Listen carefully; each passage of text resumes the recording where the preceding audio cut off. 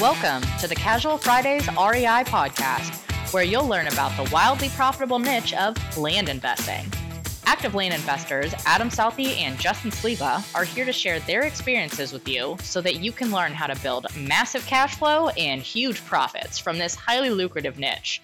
So without further ado, here are your hosts, Adam Southey and Justin Sleva. Hey, what's up, guys? I'm Adam Southey here with my co-host, Justin Sleva, and this is the Casual Fridays REI podcast. Today, we're talking about the volume game. Is it a losing proposition? Before we do that, though, let's talk about the Casual Fridays REI consulting program. Guys, basically, we're here to help. Doesn't matter if you're brand new to this and just want some help picking and pricing, accounting, or you've been at it for a while and you're looking for some help on ways to expand. All you got to do is go to our website at www.casualfridaysrei.com, click on the consulting tab, walk through the sign up, and we'll be in touch to help you get started. Happy Monday. Hey, happy Monday. New week, new me, new dreams. Yeah. We went to the comedy show this weekend. First off, thanks Dave and Christy Ayers. They threw us a present, and we used that to create a memory together. You made it sound weird when you said that. But Why? yeah, you sat they next to me. We laughed. We cried. No, didn't cry. But it was fun. Yeah, I do. Thanks, guys. That was real nice, and it was a good time. They served food, and They served food. yeah, They served good food. yeah, they did. They served really good food. What'd you think of the act? I thought they were a 6 to 7. Okay, I think I'm funnier. Well, you are entitled to think that you are. I stayed up the entire night after watching. So we went to a comedy show. It was at our favorite winery spot, and we watched these guys perform stand-up comedy in front of a group of, I think it sold out. It was a sold-out show, so probably 85, 100 people. And I think I'm funnier than them, the stand-up comedians. Well, you never know until you get out there and you do stand-up. So And I told you, I could not sleep that night because all I wanted to do was put together my routine. Like I got about 4 hours of sleep and had about 5 hours of routine writing. I've got material for days. Like I'm ready to do my first show and then be on HBO.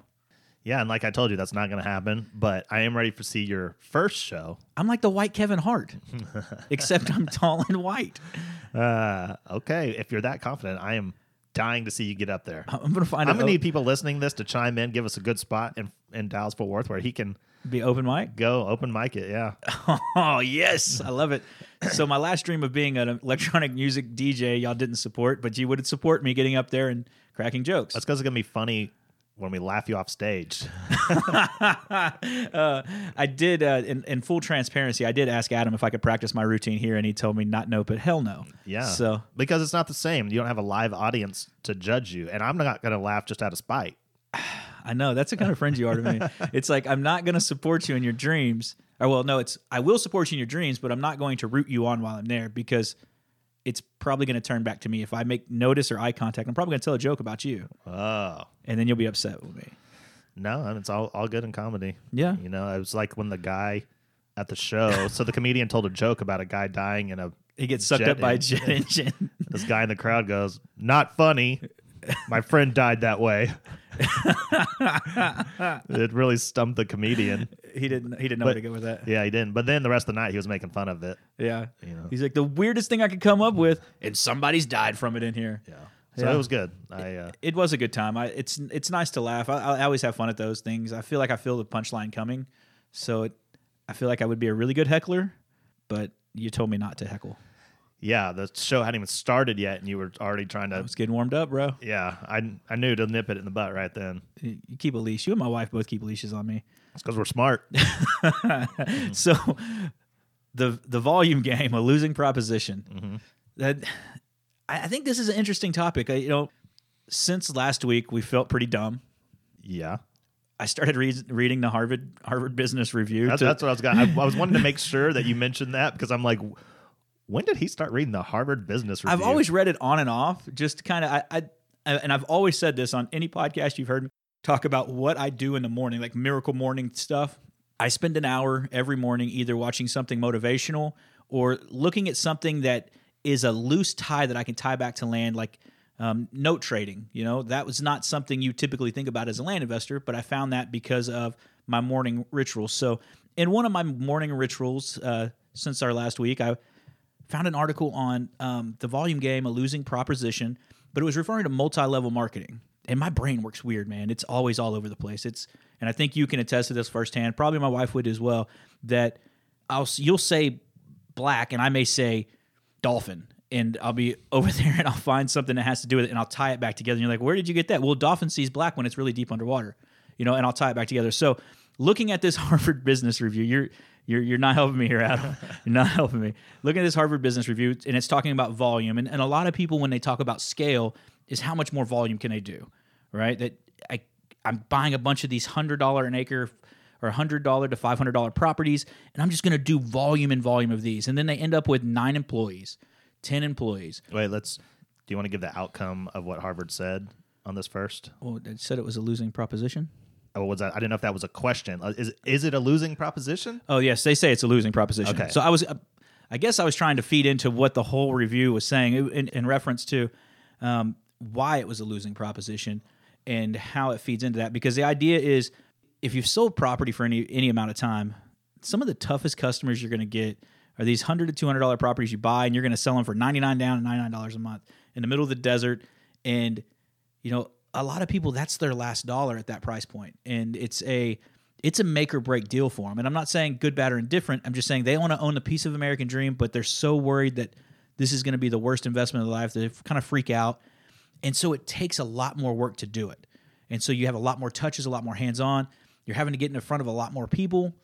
And so by doing that and increasing that volume, what you would think is, I'm doing more sales, so my profit margin is going to stay the same, but it doesn't, because you have to put more resources in place to make those same amount, to keep the sales moving.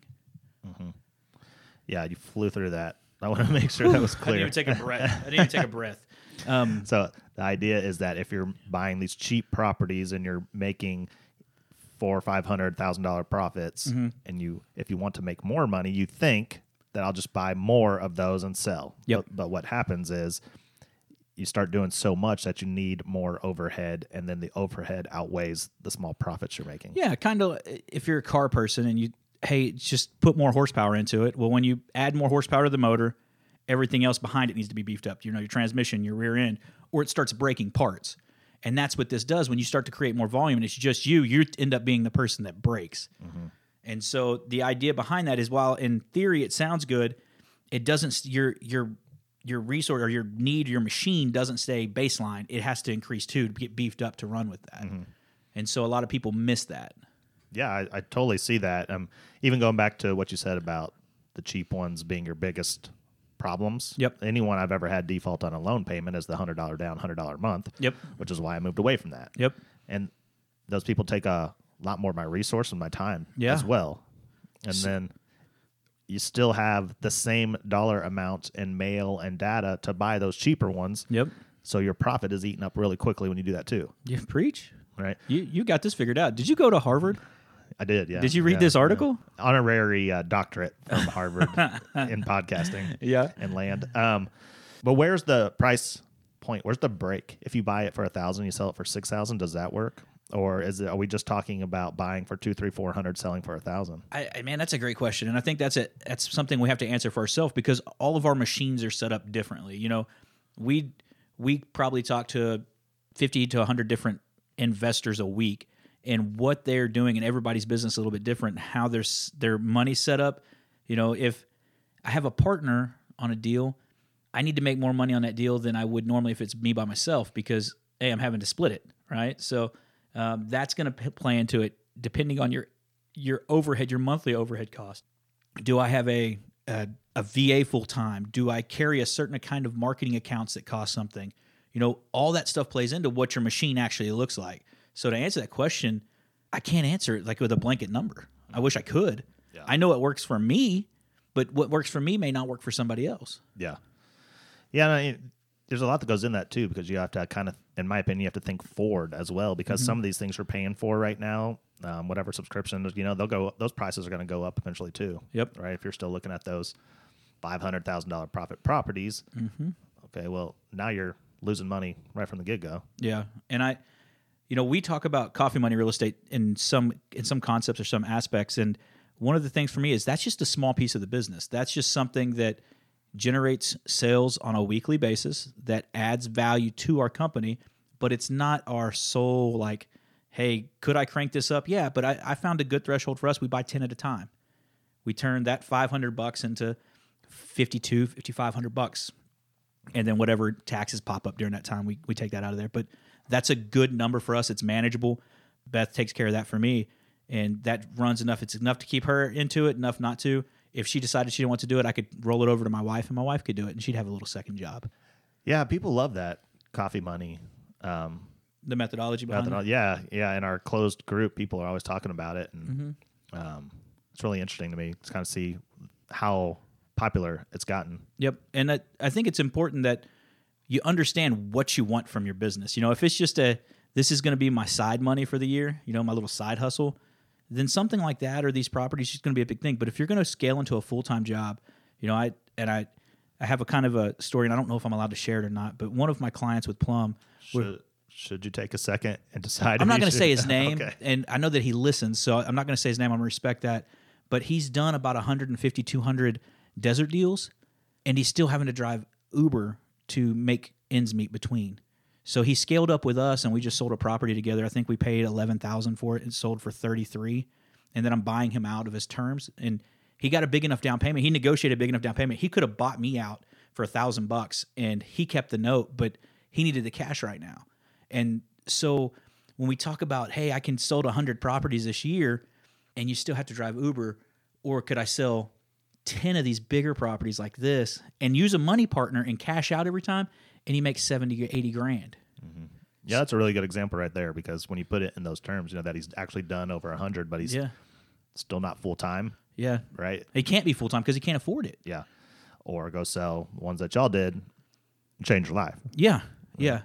And that's the whole core of this whole idea is if you have a 9-to-5 and you're happy, or you have, you're a teacher and that's your calling and you love it, but you just want a little bit of extra money so in the summer you can go travel with your family, then you can set your business up that way. You don't have to be a full-time investor.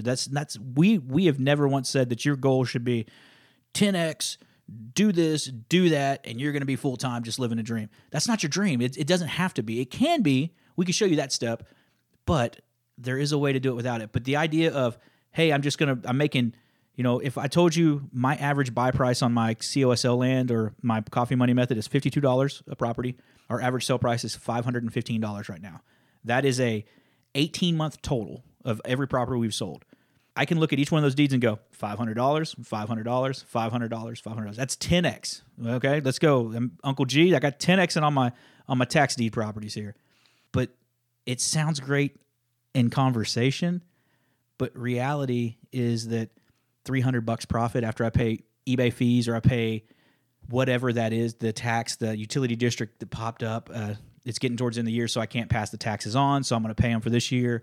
Whatever those are, those costs that pop up, if I sell 10 a month, I made $3,000. That's a good thing for a side hustle, but that doesn't feed me and my family. We're still short. Mm-hmm.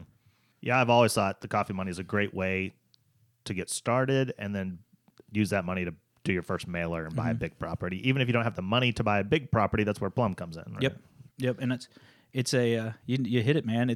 So maybe these kids at Harvard are onto something with talking about the volume proposition, because I do remember clear as day sitting next to a pretty established and known land investor. He specialized in doing volume of the smaller properties, and dude was just cranking them out. Had like 5 full-time VAs. His phone was always nonstop. I sat next to him at Land Academy Live event last year, which they are having one coming up here in October. So if you haven't looked into that and it's something you're interested in, take a look. He had like 6 or 7 sales while we were sitting there. We were together for 2 weeks in a 3-week period. We were together for about 10 days, and every day he was having 3 to 6 sales happen. I'm thinking, dang, this guy's busy. He's like, man, why aren't you on your phone at all? I thought you're a full-time land investor. And I said, I am. He's like, well, what's going on? I said, I sold one yesterday, made $15,000. I'm not too worried about it now. Anybody else is just emailing, I'll respond to them later. I don't have to take the call. And he's like, what? I said, yeah, we won't buy a property unless we're going to make at least 10 to 15 grand on it. And he's like, what do you mean? And that's where we started talking about the more that 10 to 30 purchase price. I'm going to buy for 7, sell for 25, buy for, 10, sell for 25 or 30, whatever that looks like. My goal for my land company, I could do one of those a month. And Adam, you said it last week. It's just as easy to sell a $100,000 house as it is $1 million house. Mm-hmm. It's just as easy to sell a $1,000 piece of property as a $10,000 piece of property, yeah. $20,000, $30,000. So I can slow the volume down, not need as much machine in the back, and enjoy life a little bit more. I agree with you. Any final thoughts? Yeah, get out there and start doing deals. Okay. The bigger ones. If you have to do some smaller ones right now, do it. But don't, like we've been talking about, don't think that's going to get it cut. Use Yeah. that money, do a mailer. If you don't have the money to buy a big property, partner up. Yep. And that's it for me. This is show 99. Oh, yeah. 99. The next one, 100. Big show. Are you excited about this? Like, you look perplexed. No, I was just thinking, I mean, it's a big deal to hit 100 shows. Am I going to get you to cry? No. Damn it. You're not getting me to cry ever. Okay. Yeah. I'm like a rock. Solid. You have no emotion. Well, I do have emotion. I get emotional when people go to Facebook or Instagram and they give us a like or a follow, and when they go to iTunes or Stitcher and they like the show, review the show, subscribe to the show, especially with 5 stars. And I love you for it. Justin loves you for it.